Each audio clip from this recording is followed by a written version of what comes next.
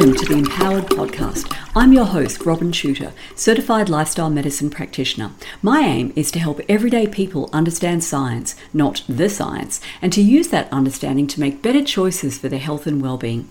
Each episode, I'll be bringing my latest Substack post to you in audio form. For the full visual experience, including graphs, charts, images, and videos, view the accompanying post in my Empowered Substack. And now, let's dive in.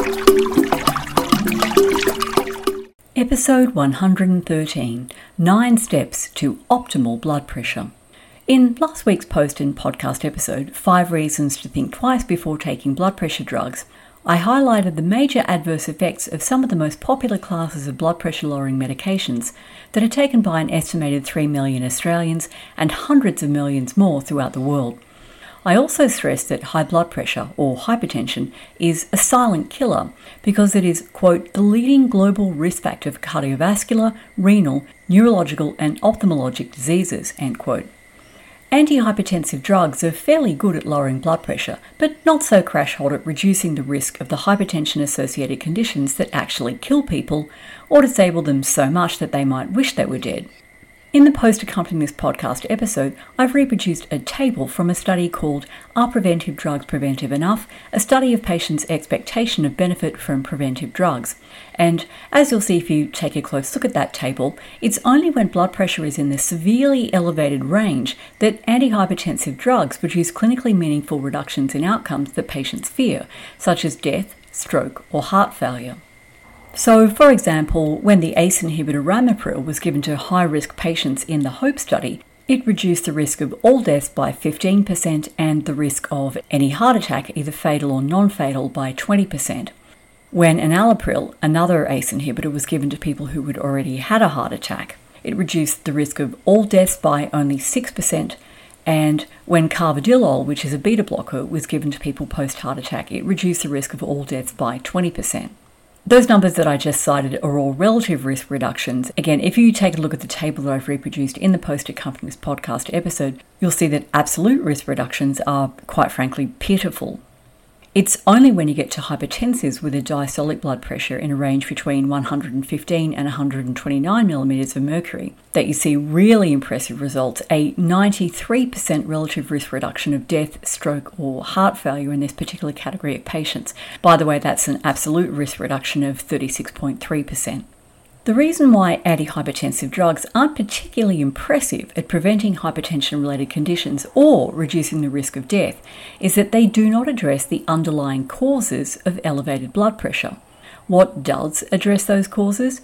A comprehensive diet and lifestyle modification program. Following are the essential elements of such a program, and make sure you keep listening until the very end of this podcast because I'm saving the most effective intervention until last. So here we go. Number 1, weight loss, or more specifically, visceral fat loss. There is a strong and direct relationship between excess body weight and blood pressure. Even when using a relatively insensitive metric such as body mass index or BMI, which does not distinguish between lean and fat mass, it's abundantly clear that the larger one's body, the higher one's blood pressure.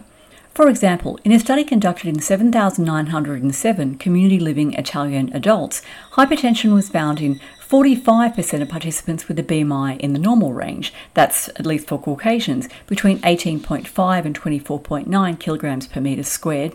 Hypertension was found in 67% of those with a BMI in the overweight range, that's a BMI between 25 and 29.9 kilograms per metre squared. Hypertension was found in 79% of people with obesity class 1 and 2, that's a BMI between 30 and 39.99 kilograms per metre squared, and up to 87% of participants with obesity class 3, that's a BMI of over 40 kilograms per metre squared, were hypertensive. Likewise, the Nurses' Health Study 2 found that overweight and obesity was the strongest risk factor for developing hypertension. Quote, in this population, 40% of new hypertension cases could hypothetically be attributed to overweight or obesity, defined as a BMI greater than or equal to 25 kilograms per metre squared, and 50% of new cases could hypothetically be attributed to a BMI greater than 23. End quote. That quote is from a study called Diet and Lifestyle Risk Factors Associated with Incident Hypertension in Women. A 2020 review came to even more dramatic conclusions, estimating that 65 to 78% of cases of primary hypertension were attributable to obesity. Gaining even small amounts of weight increases your risk of developing high blood pressure. For example, in the long-running Framingham Heart Study, participants who gained just 5% of their body weight over 4 years of follow-up had 20 to 30% increased odds of hypertension. That's a mere 3.5 kilograms of weight gain for a 70-kilo individual. Conversely, even modest weight loss can decrease blood pressure. In the Trials of Hypertension Prevention, or TOHP2 study, overweight and obese participants who lost at least 4.5 kilos and kept it off for the next 2.5 years reduced their risk of developing hypertension by 65%. Excess body fat raises blood pressure via a number of mechanisms, many of them interlocking. The first of those mechanisms is overactivation of the sympathetic nervous system, or the fear-fight-flight arm of the autonomic nervous system. The second, stimulation of the renin-angiotensin-aldosterone system, a complex system of hormones, proteins, and enzymes that regulates blood pressure over the long term. The third mechanism is alterations in cytokines, or cell signaling molecules that are derived from adipose tissue, such as leptin. The fourth mechanism, insulin resistance, and the fifth, changes to the structure and function of the kidneys. Most studies have found that accumulation of excess visceral adipose tissue, or VAT, that's the deep belly fat that wraps around and intrudes into your abdominal and pelvic organs, is more strongly associated with the development of hypertension than subcutaneous fat, that's the fat that accumulates just under the skin. Furthermore, VAT, again that's visceral adipose tissue, is strongly associated with treatment-resistant blood pressure, that is, blood pressure that remains elevated despite the use of 3 or more medications. For example, men with newly detected untreated essential hypertension, that's high blood pressure with no other medical cause, had 60% more VAT than non-hypertensive men, as well as reduced insulin sensitivity. And in a study of 3,363 Danish individuals, those with the most VAT, but not subcutaneous adipose tissue, or SAT, were the most likely to either have hypertension at baseline or to develop it at 5-year follow-up. However, in a study of 1,899 Japanese individuals, there was a stepwise increase in risk of hypertension with greater subcutaneous fat area in the abdominal region. The bottom line is that if you're carrying excess body fat, especially around your midsection, you're at heightened risk of developing hypertension. And if you lose weight, you'll lower your blood pressure. But there are many diets out there that are touted for weight loss and health improvement. Are any dietary patterns superior when it comes to taming hypertension? That brings us to intervention number 2, a plant-forward diet. It's been known for nearly a century that vegetarians and vegans have lower blood pressure than omnivores, and that reintroducing meat to the diet of vegetarians raises their blood pressure. More recently, evidence has accumulated that people who get most or all of their calories from plant foods also have a lower BMI, less visceral adipose tissue, and better insulin sensitivity. Next, I'm going to summarise just a tiny sample of the many observational and experimental studies confirming these relationships. And for many more, just go to the post accompanying this podcast episode. There is a link to the discussion section of one particular study that references many of these other studies. And I've also linked to the free archive.org version of Chapter 8 of a particular book that covers this subject in detail. Let's start with observational studies. Number 1, Seventh-day Adventist or SDA vegetarians have lower blood pressure and BMI than Mormons. Now, Mormons share the SDA's religiosity and their avoidance of alcohol, caffeine and tobacco, but not their dietary prescriptions. Vegetarian SDA men also have lower blood pressure than omnivorous SDAs. Number 2, in the Oxford cohort of the European Prospective Investigation into Cancer and Nutrition, abbreviated EPIC-Oxford, average systolic and diastolic blood pressures were found to be highest in meat eaters, lowest in vegans, and intermediate in fish eaters and vegetarians. 15% of male and 12.1% of female meat eaters reported that they had hypertension versus 5.8% of male and 7.7% of female vegans. Among participants with no self-reported hypertension, meat-eating men's age-adjusted blood pressure was, on average, 4.2 over 2.6 millimeters of mercury higher than vegan men's. Meat-eating women had blood pressure that was 2.8 over 1.7 millimeters of mercury higher than vegan women. Like blood pressure, BMI was highest in the meat eaters and lowest in the vegans, with the fish eaters and vegetarians having similar and intermediate values. And this difference in BMI accounted for much of the difference in blood pressure between diet groups. Saturated fat intake was positively associated with systolic blood pressure, or SBP, in both sexes. That is, the more saturated fat consumed, the higher the SBP, while the polyunsaturated to saturated fat ratio was inversely associated with blood pressure. That is, the more polyunsaturated fat consumed in proportion to saturated fat, the lower the blood pressure. Number 3, in the coronary artery risk development in young adults, or CARDIA study, 4,304 participants who were aged between 18 and 30 and had normal blood pressure at baseline were followed up for 15 years. After adjusting for a number of potential confounding factors, there was an inverse relationship between intake of plant foods, including grains, fruits, vegetables, nuts, and legumes, and the risk of developing elevated blood pressure. Those with the highest plant food intake had a 36% lower risk of developing elevated blood pressure than those with the lowest intake of plant foods. BMI and waist circumference were also inversely correlated with plant food intake. That is, the more plants that went in the mouth, the smaller the waistline, even though participants who reported eating the most plants had a higher self-reported energy, that is, calorie or kilojoule intake. Conversely, consumption of red and processed meat was positively associated with the risk of developing elevated blood pressure, even after adjustment for possible confounding factors. There was a dose-response relationship, meaning the higher the meat intake, the higher the blood pressure. And number 4, the INTERMAP study found that for every 2.8% increase in calories from vegetable protein, participants had 2.14 millimeters of mercury lower systolic blood pressure and 1.35 millimeters of mercury lower diastolic pressure. And now let's look at interventional trials. Number 1, in a randomized crossover trial of staff at the Royal Perth Hospital, 59 healthy omnivorous adults aged between 25 and 63 experienced a drop of 5.6 millimeters of mercury in their systolic and 2.3 millimeters of mercury in their diastolic pressure after 6 weeks on a 7-day Adventist-style lacto-ovo-vegetarian diet. After resuming their regular omnivorous diet, their blood pressures rose once again. Participants were instructed to eat more if they noticed they were losing weight. Hence, there were no significant declines in body weight during the vegetarian diet period. Number 2, 500 adults with an average age of 58 participated in an intensive 12-day live-in program during which they ate a low-fat vegan diet. Despite most medications being stopped or reduced on the first day of the program, average blood pressure declined by 6% by the end of 12 days, with average falls of 9/4 millimeters of mercury. Participants with the highest blood pressure at the outset of the program experienced the greatest declines. For those with higher than 140/90 millimeters of mercury on entry, the average reduction in blood pressure was 17/13 millimeters of mercury. Men lost on average 2.5 kilos by the 12th day and women lost 1 kilo.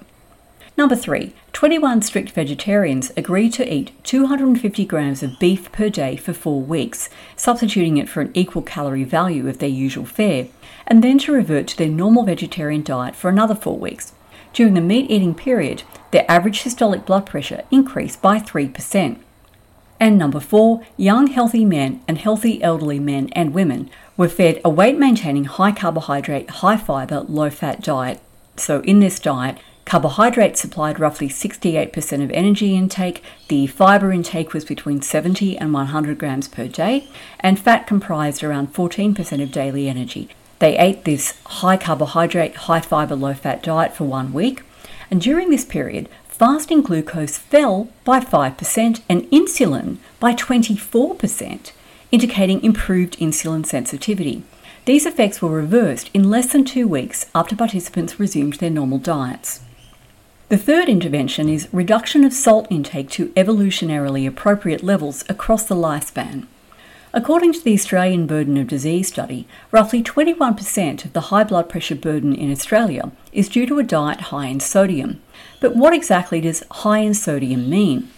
In my previous article and podcast episode, A Truly Low Salt Diet Lowers Blood Pressure as Effectively as Medicine in 1 week, I discussed the pioneering work of S. Boyd Eaton and Melvin Connor, who launched the field of Paleolithic diet research.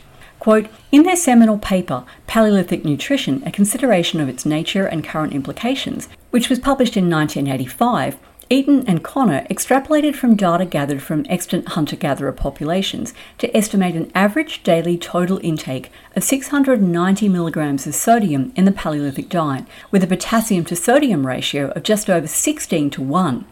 Current average sodium intake is roughly 10 times that of our ancient ancestors, and potassium intake now lags behind sodium, a complete inversion of the ratio between these two vital nutrients that shape the development of the human kidneys, cardiovascular and endocrine systems, end quote. As a consequence, quote, in every human population that uses salt, blood pressure rises with age, in stark contrast to communities that do not use salt, such as the isolated Yanomami people who inhabit the Venezuelan rainforest, end quote. In that previous article, I also shared the results of a study that assigned participants aged between 50 and 75 years in random order to 1 week on a high-sodium diet, which comprised their regular diet, plus an additional 2,200 milligrams of sodium per day in the form of Beyond Cubes, and 1 week on a low-sodium diet, which contained approximately 500 milligrams of sodium per day.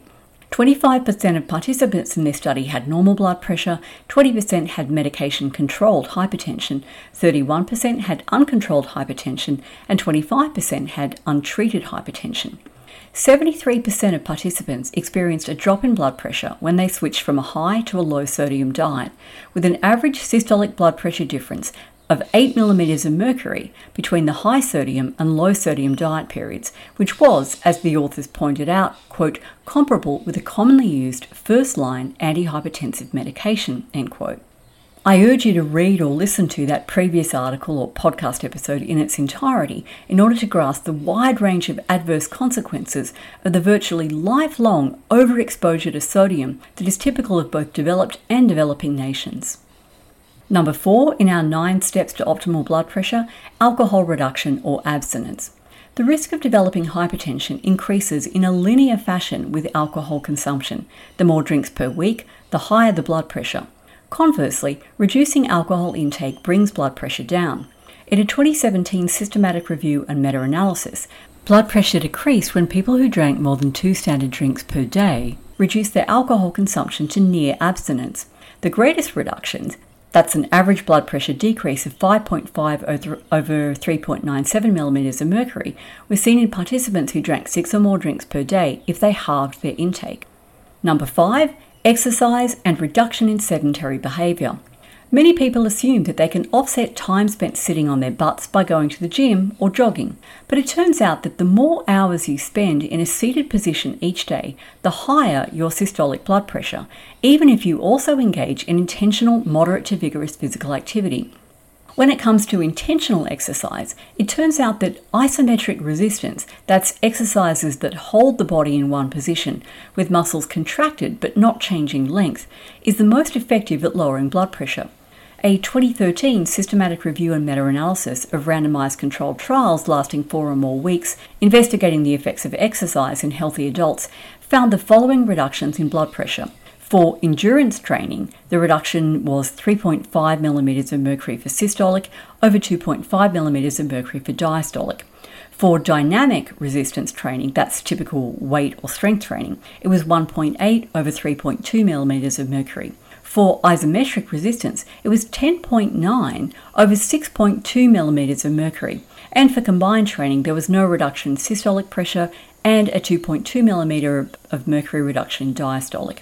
Greater reductions were seen in people who already had higher than ideal blood pressure. For example, after endurance training, hypertensive participants' blood pressure dropped by 8.3 over 5.2 millimeters of mercury, but in pre-hypertensives, blood pressure fell by only 2.1 over 1.7 millimeters of mercury, and in people with normal blood pressure, the drop was only 0.75 over 1.1 millimeters of mercury. In other words, exercise is a medicine that works best for those who need it most. Number 6, sleep optimization. Sleep deprivation, insomnia, sleep disruption due to restless leg syndrome, and obstructive sleep apnea all increase the risk of developing hypertension. People who sleep less than 5 hours per night have up to a 72% higher prevalence of hypertension, while in young adults, each hour of reduced sleep was associated with a 37% increase in the odds of developing hypertension. On the other hand, sleeping for longer than 9 hours is associated with 30% higher odds of hypertension compared with individuals sleeping 7 to 8 hours. The sweet spot for sleep does appear to be 7 to 8 hours per night for adults. If you suffer from obstructive sleep apnea, you really should listen to my interview with Dr. Jessica Funk, which I have a link to in the post accompanying this podcast episode. And if you suffer from restless leg syndrome, tune into my deep dive webinar on this topic on Tuesday the 27th of February, that's 2024 for those of you listening in the future, or you can watch the replay by joining my EmpowerRed membership program. And I'll have a link to the page where you can learn more about EmpowerRed in the post accompanying this podcast episode. Number 7, ground flaxseed. In a double-blinded, placebo-controlled randomized trial, 110 patients with peripheral artery disease consumed either 30 grams of ground flaxseed or placebo each day for 6 months. At the end of the trial, patients who received flaxseed lowered their blood pressure by 10 over 7 millimeters of mercury, and those who were hypertensive, that is a systolic blood pressure greater than 140 millimeters of mercury at baseline, had a greater reduction in systolic blood pressure of 15 millimeters of mercury. Number 8, hibiscus tea. In a randomized controlled trial comparing the effects of Hibiscus sabdariffa with the ACE inhibitor captopril on untreated hypertensives, a strong brew of hibiscus tea achieved equivalent reduction in blood pressure to the drug. Patients who drank hibiscus tea decreased their blood pressure by 15.3 over 11.3 millimeters of mercury. Number 9, water-only fasting. Remember that I urged you to listen all the way to the end because I was saving the best for last? Congratulations, you made it to the pot of gold at the end of the rainbow. The most effective therapy for hypertension ever published in the medical literature is, drumroll please, medically supervised water-only fasting, followed by refeeding with a low-fat, low-sodium, 100% plant-based diet. In a case series of 174 hypertensive people, that is, people with a systolic pressure greater than 140 millimeters of mercury and or a diastolic greater than 80 millimeters of mercury, the average drop in blood pressure after a water-only fast of between 10 and 11 days, followed by 6 to 7 days of refeeding, was 37 over 13 millimeters of mercury. Those with stage 3 hypertension, that's a systolic pressure greater than 180 millimeters of mercury and or a diastolic greater than 110 millimeters of mercury, had an average reduction of a whopping 60 over 17 millimeters of mercury at the conclusion of treatment. Compare this to the average reduction of 12 over 6 millimeters of mercury achieved by standard antihypertensive drug treatment. A second case series documented the effect of the same fasting refeeding protocol on 68 people with borderline or stage 1 hypertension. That's a systolic pressure between 120 and 139 millimeters of mercury and a diastolic pressure less than 91 millimeters of mercury. The average blood pressure reduction was 20 over 7 millimeters of mercury, with the greatest decrease being observed for subjects with the highest baseline blood pressure. Interestingly, the average decrease in blood pressure was not found to be significantly related to the amount of weight the subjects lost, indicating that fasting brings other blood pressure lowering mechanisms into play. Reversal of insulin resistance and reduction of sympathetic nervous activity are strong contenders. Now, what if you aren't yet hypertensive? Most people still believe that a blood pressure of 120 over 80 millimeters of mercury is normal and therefore healthy. But that's simply not true. A cohort study, including 1,457 participants without atherosclerotic cardiovascular disease, reported that, quote, beginning with a systolic blood pressure level of 90 millimeters of mercury, there was a stepwise increase in the prevalence of traditional atherosclerotic cardiovascular disease risk factors, coronary artery calcium, and the risk of atherosclerotic cardiovascular disease. For every 10 millimeters of mercury increase in systolic blood pressure, there was a 53% higher risk for atherosclerotic cardiovascular disease, end quote. That's from a paper called Association of Normal Systolic Blood Pressure Level with Cardiovascular Disease in the Absence of Risk Factors. And a meta-analysis of 9 prospective studies found that, quote, there did not appear to be any threshold below which a lower level of diastolic blood pressure was not associated with a lower risk of stroke or coronary heart disease, end quote. That's from a paper called Blood Pressure, Stroke and Coronary Heart Disease, Part 1, Prolonged Differences in Blood Pressure, Prospective Observational Studies Corrected for the Regression Dilution Bias. In other words, when it comes to unmedicated blood pressure, the lower the better. So even if you have not been diagnosed with hypertension, pre-hypertension, or elevated blood pressure, if you want to drive your risk of stroke, coronary heart disease and heart attack as low as you can get it, you should be adopting at least the first 6 strategies that I outlined previously, as well as considering adding ground flaxseed and hibiscus tea to your diet. And I would advise exploring the benefits of periodic supervised water-only fasting. Now, if you're in Australia and you want to be put in touch with a very experienced fasting practitioner, the practitioner that I refer all of my clients to if they require fasting, just drop me a line. If you're in the US, you can contact True North Health Centre or the Fasting Escape, and I've included links to the websites of both these organisations in the post accompanying this podcast episode. And finally, I put many hours into producing these posts and podcast episodes. This one took me 2 solid days of researching and writing. If you feel you're getting value from reading to my work or listening to it, please do consider a paid subscription, which you can sign up to at robintudor.substack.com. Thanks for listening. If you enjoyed this episode, please share it with a friend and on your socials, and make sure you subscribe to my Empowered Substack so you never miss a post.